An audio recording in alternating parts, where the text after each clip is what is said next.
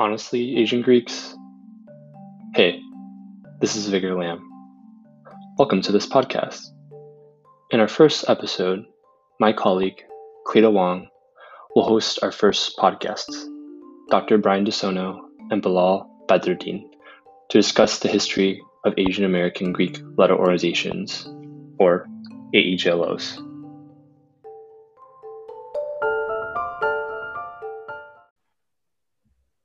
Hi, everyone. Welcome to the first episode of Honestly, Asian Greeks. My name is Cleta Wong. I use she, her pronouns, and I am your first guest host. So I want to talk to you a little bit more about our Asian American Greek Letter Organization Education Collective. Our collective is comprised of Asian members in Greek lettered organizations with a background in higher education. We are professionals that specifically focus on supporting students and help bring in student development experience, focused on challenging and supporting students' growth. And we're also focused on retention and graduation, holistic development, supporting students coming into themselves, their leadership development, social responsibility, sense of belonging, workshops, programming, advising, coaching, and research. So the Asian American Greek Letter Organization Education Collective decided to bring to you this podcast to share with you about Asian American Greek Letter organizations and how they were established to create a sense of belonging in response to exclusion from historically white organizations. You're going to hear from alumni and current students in these organizations as they share their experiences and knowledge on various topics. These are their untold stories, their histories, and their narratives. Our hope is to generate discussion, reflection, and actions to help AAGLOs realize their original founding vision and mission. This podcast is hosted and curated by Norman Chen, Vigor Lamb, Taylor Pumibong, and Cleta Wong. And it's brought to you by our AEC, the Asian American Greek Letter Organization Education Collective. So for our first episode, we're going to talk about the history of Asian American Greek Letter organizations. Our guests will be sharing with us how, when, and why these Asian American Greek Letter organizations started and how they expanded throughout the last century. So I'd like to introduce our gracious guests. Thank you for joining us on our adventure and journey to connect with different people. And we're really excited for you to be here. So I'll let you introduce yourselves and we'll go ahead and get started. Great. Thank you so much, Cleta, for having us on this podcast. We're really excited to share our stories today. My name is Brian DeSono. I use he, him, his pronouns. I currently serve as the Director of Research and Development for the National Apita Panhellenic Association and also serve as the International President for Lambda Phi Epsilon Fraternity Incorporated. I crossed fall 2008 at the University of Washington and completed my PhD at Syracuse University. Really excited to be here. Hi, everyone. My name is Bilal Badruddin. My pronouns are he, him, his. And I come to this space, one, as the current chair of the National Apita Panhellenic Association, but then also as the previous national president for Delta Epsilon Psi Fraternity Incorporated. And then in addition to that, I currently am earning my PhD in higher education at Howard University, a part of the inaugural cohort of the Higher Education Leadership and Policy Studies program. And so it's interesting because I've seen the collective from both sides, one as a member, but then two, now being able to be a guest on this podcast. So thank you for that. Thank you. Again, we're really excited for you to be here. I have a series of questions that I want to ask you before we dive into our main topic. My first question for both of you is, how did you hear about your respective organizations? Yeah, at my campus at the University of Washington, I first heard about my organization through a student involvement fair at the first couple of weeks of the quarter. There I was approached by several fraternal organizations, and I wanted to make sure I did my research before entering into a lifelong commitment. I was really fortunate to find a community of men who really praised the importance of community involvement and being leaders within the Asian American community.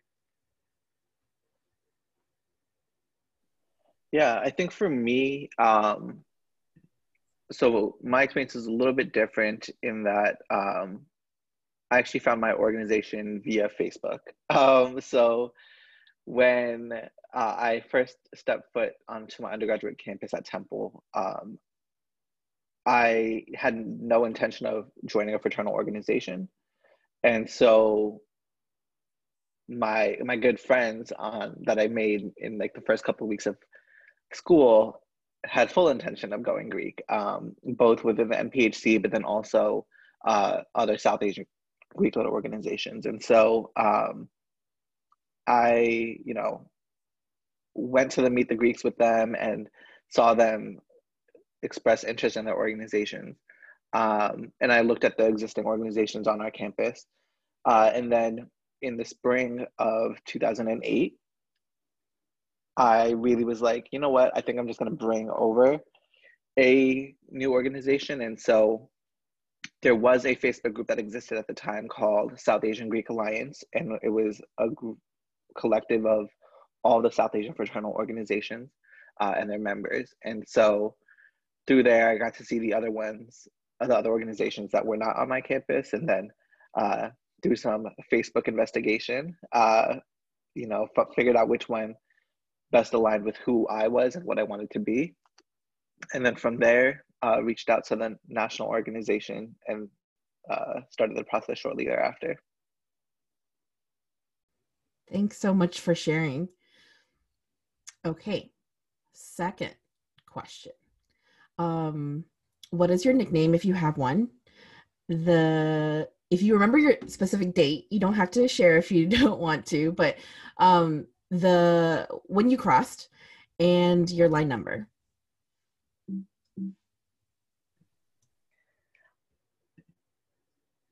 So my nickname is Brain, Brain. I crossed fall 2008 at the University of Washington.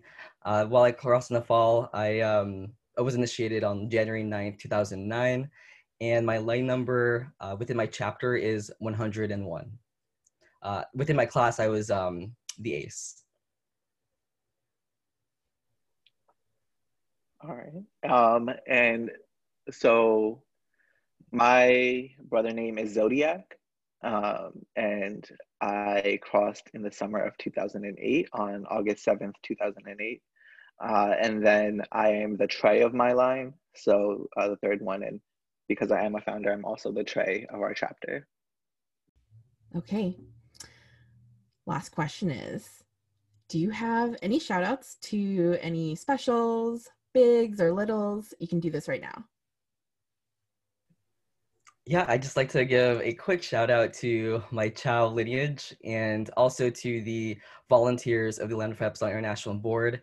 They were my rock throughout my years of grad school, and I continue to find so much fun and fellowship in my conversations with them. Also, I love the Napa board, and getting to connect with leaders like Bilal and Vigor has been super rewarding and been so crucial to my holistic development as an AAGLO member. All right. I would also like to give a shout out to first and foremost Napa Board. I do think that is where I've found a lot of community amongst folks from other fraternal organizations. To the national board, especially during my presidency, as a support system to me, and then going back a little bit further to the National Council, even when I helped charter my organization, because they really were a solid guide through that process. In addition to that, my three littles in DSI are part of the PBS lineage, and then also all of my littles in all the other sororities that exist out there. Although those are not official littles, I love you all as well.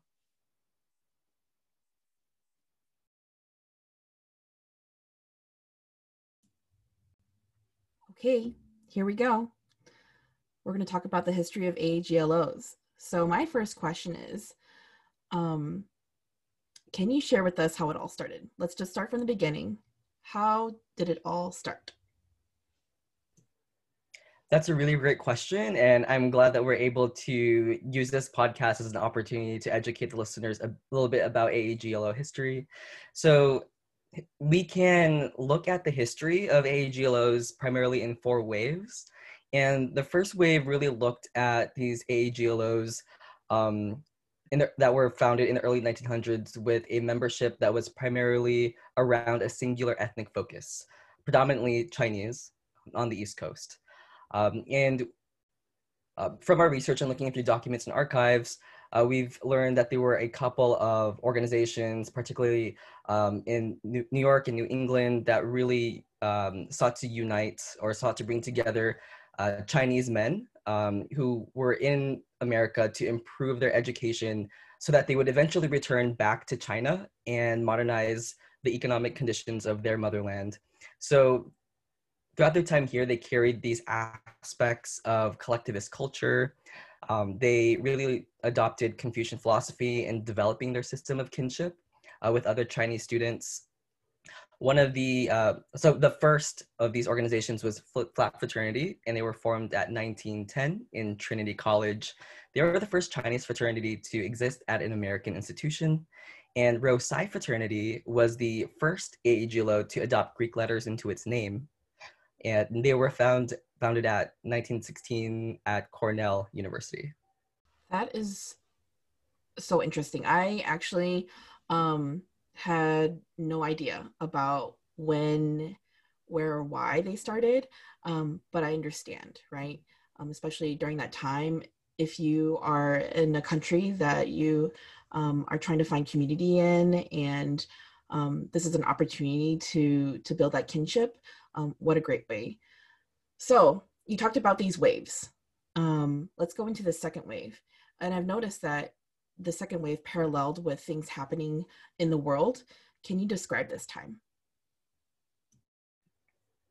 Yes. So in the second wave of Asian American Greek letter organizations, they formed on the onset of the Great Depression up to the Second World War. Due to the discriminatory racial conditions of the period, Chinese and Japanese students were compelled to create their own fraternal organizations so that students of similar backgrounds could feel a sense of belonging in a nation that ostracized them. So, for example, Pi Alpha Phi, they were one of the first AGLOs established on the West Coast. They were founded at UC Berkeley in 1929 for Chinese American men. And in that same year, Chi Alpha Delta sorority formed at the University of California, Los Angeles, and they began as a sisterhood of Japanese American women. Yeah, I was wondering more about when the sorority started. Thank you for sharing that. So in the third wave, the civil rights movement is a big part of our nation in the 1960s. And we see a large influx of Asian immigration due to the Immigration and Nationality Act of 1965. What did we see happening here with AAGLOs during this time? Yeah, that's a really good question. So with that, I think that first, when we think about the racism that existed, it was in really all directions. And so there was a surge of race-based activism in the 1960s that really helped shape the way that minority identities are construed, but then also creating pan-ethnic identities. And so when we think about our Asian identity, we think about this pan-Asian identity that was created during this time, and it came out of the term Asian American, which was coined in the 1960s to really help unite and I guess create a coalition and bond between the various Asian nationalities. So you're Chinese, Filipinos, Japanese, under this common political term. And then even with that, there were some discriminatory challenges there. And so with Asian American activism, it gained traction across university campuses, and then the creation of new Asian American Greek letter organizations really helped shift that and created a brand for AAGLOs that united both Chinese and Japanese identified folks, but then also moving towards being truly Pan-Asian. And so in that third wave, we really see what it means to truly be an Asian American Greek-led organization from the start, and being Pan-Asian in that way. So we've talked a lot about East Asian representation in the beginning for Asian American Greek letter organizations. Can you share with us more about when DAISY organization started forming? I can, yeah. So, you know, as much as there is a commonality in being Pan-Asian and being a part of this collective APITA community, there are definitely lots of differences and nuances between subcultures within the Asian community, right? And so we actually see DAISY South Asian orgs kind of separate themselves from the East Asian organizations in the early 90s, starting with Delta Phi Beta in 1992. And so Delta Phi Beta started in California, and you know, it started as a co-ed organization, right, which was new in the fraternal spectrum in that way, but then also as the first South Asian Greek-led organization. Delta Phi Beta expanded to a few campuses all within California in the early 90s. And then on the East Coast, you have Idaho Nu Delta, which started in 1994 at Binghamton. And so IND is the first fraternity that is more traditional in that it is a men's organization, and then also is the first organization that still currently exists. So Delta Phi Beta disbanded not too long ago. So IND still exists and has grown nationally. And then when we think about what the movement for the South Asian Greek community looks like, it really took off, I would say, roughly around 1998, because in 98 we see the formation of a lot of organizations, starting with Delta Epsilon Psi. Then shortly after, you know, you have on the fraternity side, you have Alpha Iota Omicron, Chi Psi Beta, and then on the sorority side, you have Kappa Phi Gamma, Delta Phi Omega, and Sigma Sigma Rho, all started in 1998. So for the South Asian fraternity and sorority side, like that was a huge catalyst year. Thanks for sharing that. So I want to dip into current research. For me as an individual who is an alum of a sorority, my vision, my purview is just focused on my chapter, right, and my organization. And I really didn't know about the history of these organizations, right? When I was doing research on figuring out which organization to join, there wasn't really much on the internet at the time. I mean, Facebook was barely founded my first year in college, right? And so like Google was still a thing, but there still wasn't a lot of information available. So I know that you too, as well as Vigor and others, have been a part of establishing more text to our history of our organization. So can you tell me more about your current research and what's out there for us? Absolutely. I think that there are a number of works in progress. Several of the book chapters that Bilal and Vigor and I have collaborated on are currently available. And we've recently published a book chapter that really provides a comprehensive history of Asian American Greek letter organizations. So if you're interested in what you just heard now, we implore you to read that full book chapter. That is within a larger collection called Foundations, Research and Assessment of Fraternities and Sororities, Retrospective and Future Considerations. This is through Stylus Publishing. And again, that title was History of Asian American Greek Letter Organizations. And then there was a companion publication that also came out with that chapter. And this publication gives more of a history of the National APITA Panhellenic Association, which is currently the large coalition of 20 right now sororities and fraternities that have an AAGLO identity or have historic ties to the APITA community. Our newest chapter with Antonia Duran and Crystal Garcia is called A Practitioner's Perspective, Asian Interest Sororities and Fraternities, that is going to be released through Peter Lang Publishing. So those are more of the formal scholarship that has been in the works and in progress. This is really important for our community because this scholarship is written by our members for our members. Oftentimes, past research that has been done on Asian American Greek letter organizations hasn't been conducted with our community or hasn't brought in our community and sought to hear our perspective. So we really wanted to make sure that we are able to author and write that narrative for ourselves and for our community. There are also additional resources that we've been able to compile over the past several years that are now publicly available on the NAPA website. If you go to the research section, you'll see that there is, in addition to a detailed bibliography of existing scholarship, we've also included available databases for the public to download. These databases include geographic information of where NAPA chapters are located across North America. It also includes historical information about when these organizations were established across institutions and what year. We are constantly looking for ways that we can add value through scholarship and through literature for our community. And we're always open for collaboration in future work. Thanks for sharing that. So we talk about the history of AJLOs. Now I want to open it up to the future. What does the future look like for us? That is a good question. I mean, I think that when we think about the future, we don't know what it looks like because we also didn't know that 2020 was going to look the way that it did.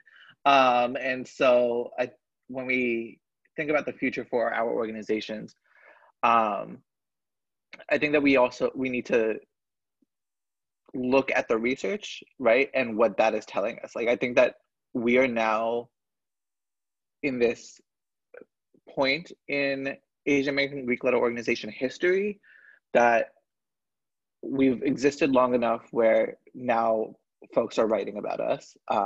And we need to look at the research and the studies that are going on and how that can inform what's going on for us. And so in the literature that Brian referenced, it really speaks to the fact that we need practitioners that know how to advise and work with Asian American Greek letter organizations, and then that can build rapport and trust with the community. And so sometimes that is really advocating for a staff member that advises like specific councils for Asian American Greeks, or having an advisor that is a part of an Asian American Greek letter organization. Like, all those things kind of point towards that, and I think the research does reference that. In addition to that, really promoting the formation of NAPA councils, and like that's a new initiative from NAPA, but it really is going to create identity affirming spaces for APITA fraternity and sorority members, right? And so like Mamta Akapati's 2005 dissertation really points to the fact that Kappa Phi Gamma created this the sorority experience that was both identity affirming but then also, identity affirming for race, ethnicity, and gender, right? But then also really created a community of belonging. And so like, what would that look like if we expanded that even further for the entire APITA fraternity sorority community, right? And so thinking about how powerful that could really be, I think that's another thing that the research is pointing towards. Creating and fostering like solid relationships with our national headquarters staff and volunteers. And I get it, I was in undergrad at one point, and I know that sometimes it seems cool to not partner with your headquarters, but it's not. Like, our headquarters volunteers know what they're doing, and they're volunteering their time to really help move these organizations forward. And they actually have access to, this research that we're publishing. And they're having these conversations with other fraternity sorority advisors on what the best way to move our organizations is. And so for me, I really feel like for undergraduate members and honestly even alumni to partner with the national headquarters in helping move our organizations forward is another thing that the research is positing, but then also it's something that we just need to do as members of our organizations. And then learning the history, like, you know, we touched briefly on the history during this podcast, but there's a lot more. And so shameless plug, but read the chapter that Brian, Vigor, and myself have written. And I think that that will teach folks about the history of our organizations. But then I think the other part of it is that Greek life did not start with Asian American Greek life organizations, right?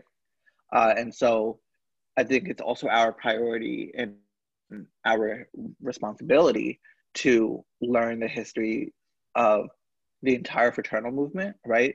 But then also particularly Black Greek-led organizations that help pave the way for Asian American Greek-led organizations to exist, right? And so I think learning that history is another future, I hope, for our community. And then also partnership and collaboration amongst Asian American Greek letter organizations, chapters, and then also nationally.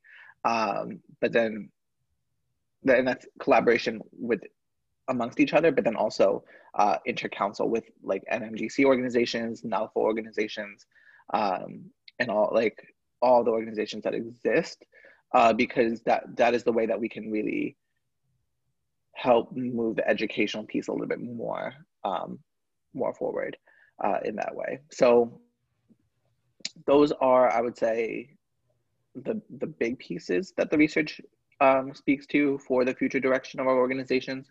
But that's by no means an all-encompassing list. I think, you know, these conversations should continue to happen. And then as they continue to happen, we're going to see that there are future implications that come out of those conversations.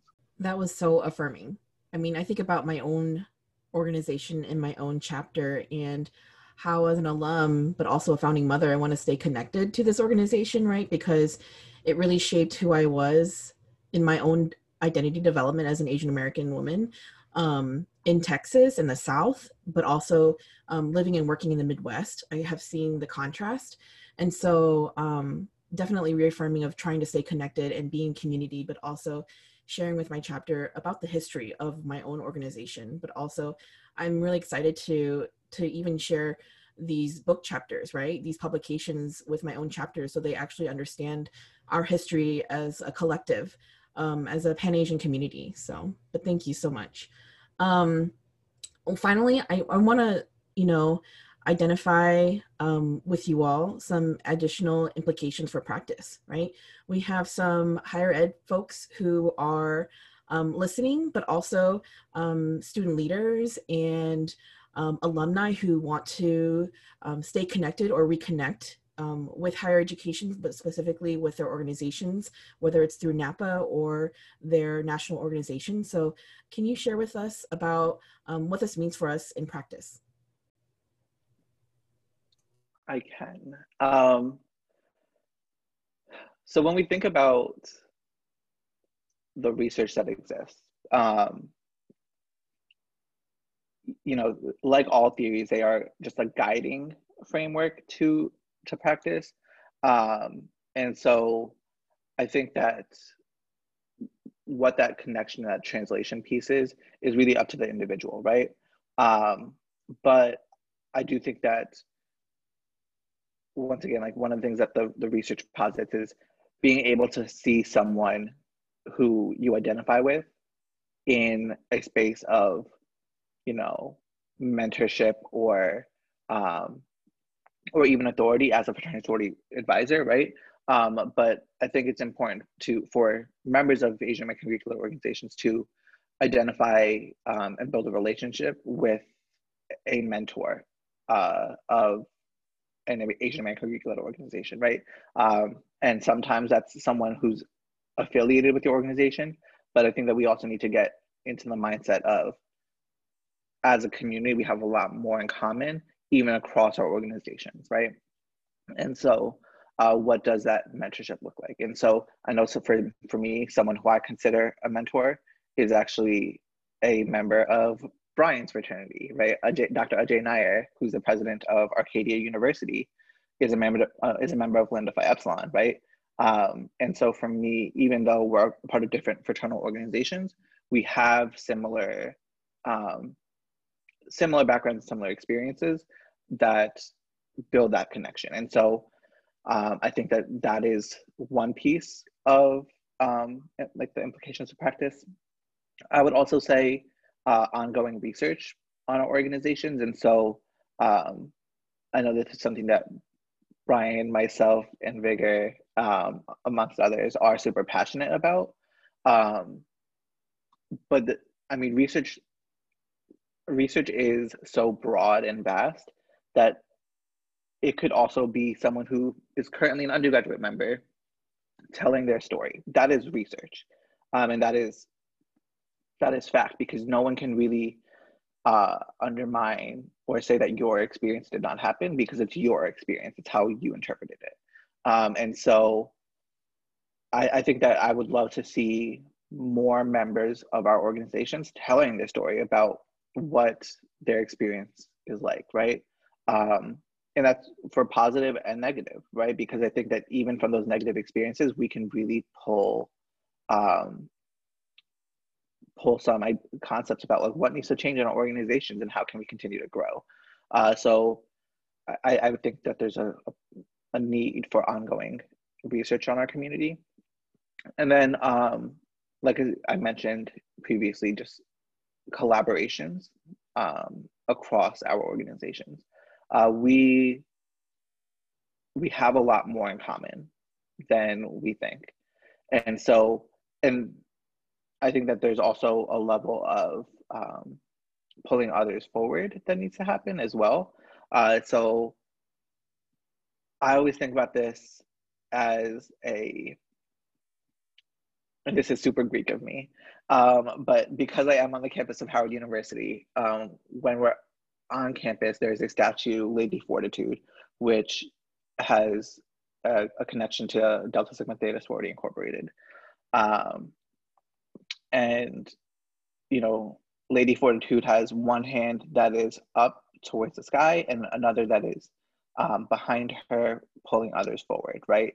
And so to me, that is a direct connection in terms of what our organizations need to be doing. And I think it's a great example of what Delta Sigma Theta has done. And so it is our responsibility to help pull our entire community forward. And I think that is where strategic collaborations amongst Asian American Greek organizations has a lot of opportunity and possibility there. Wow, I have learned a lot. Thank you so much. Something that we are hoping to do for each episode, this is like letting you all know our planning process, but just for transparency, when we thought about creating this podcast, something that was really important to us was healing, right? The AAGLO Education Collective was formed out of collective trauma, right, and experiences, and we wanted to build this community to take in to partake in healing as a community. And so this is something that we wanted to continue through the podcast. So I want to thank you for sharing your truth. I want to affirm that you have done a lot of research and have gained a lot of knowledge to share our history as Asian American Greek letter organizations. And for a very long time, this history was untold. And so thank you so much for working together and really educating us, but also continuing that work. And then I want to thank you for your expertise and resilience, right? you are staying connected with your national organizations, but also collectively through the NAPA board. I think that's really, really important for alumni, but also folks who want to continue the legacy of our organizations for many generations to come. It's really, really important to do this work. So thank you so much. And finally, you know, something that we thought was really important was a call to action. I want to ask you two, what would you like our listeners to know or to do? You know, now that we have briefly learned about this history and implications of practice, what would you like our listeners to know or do? Awesome. Cleta, thank you so much for the opportunity for us to engage our community. For the NAPA board side of things, we want everyone to know that we are constantly looking for new streams and new stories, new streams of work and new stories to tell. If you are interested in collaborating with NAPA to either have requests for data collection, for example, if you're working on a master's or doctoral thesis, we'd absolutely love to engage with you and provide you with the information and resources that you need. If you are a member of an Asian American Greek letter organization, please engage with the research requests that we may send out periodically so that we can better survey our community, better get to know the wants and needs of our undergrads. We better get to understand how we can make our AGLO experience relevant for our alumni across all phases of their life. And for our higher education partners and for our higher education community, please know that NAPA is also in the process of continuing to grow and develop. We are, again, a volunteer-led organization, and we really want to make sure that we are also providing the resources for our campus-based professionals and for our alumni advisors and the faculty advisors. So please look at NAPA as a collaborative body. We're always willing to listen and to volunteer to meet the needs of our community. Thank you. I think, so first I want to thank Cleta, you, as well as the rest of the AEC and the podcast team for having Brian and myself on. And I think in terms of what I would want listeners to know / do, so I think that there's a couple things. So first and foremost, between my analogy pulling from Delta Sigma Theta's Lady Fortitude to even before that when we talked about the immigration movements for Asian Americans, well, Asians to come to America, right? There's a strong presence of Black folks advocating for others, right? And I think that it is our job as Asian American Greek letter organizations to really tackle anti-Blackness within our organizations and our community. So that is the first piece, because our organizations, and honestly, us as people in America, would not exist if it was not for Black folks, right? And so I think that is one piece that I want folks to really know. And what they do with that information, honestly, I hope it is acts of resistance and, you know, continuing to make change. But that's really up to them as individuals.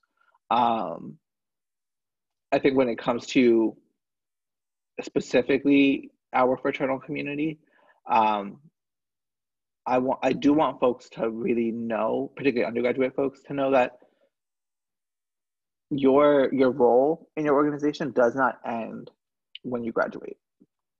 And so if that's what you wanted, you could have joined a student organization where your role does end after you graduate.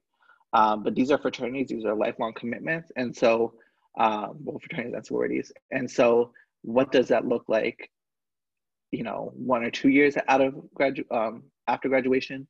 What does that look like 5 or 10 years out of graduation?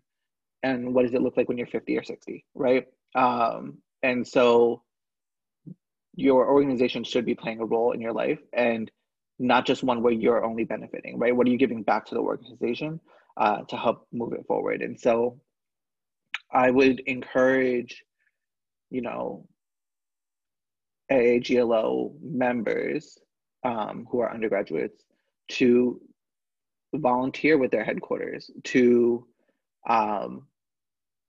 volunteer with NAPA. If you think that you can't make a huge change within your organization, we'll find a way to help you make a change as NAPA board. I would like to see folks go into higher ed and become fraternity sorority advisors and help on the advising side of things. I think that there's an infinite possibility. There are infinite possibilities on how you can remain involved post-graduation, but it's up to you to remain involved. And so that's just another piece. And that's all I have.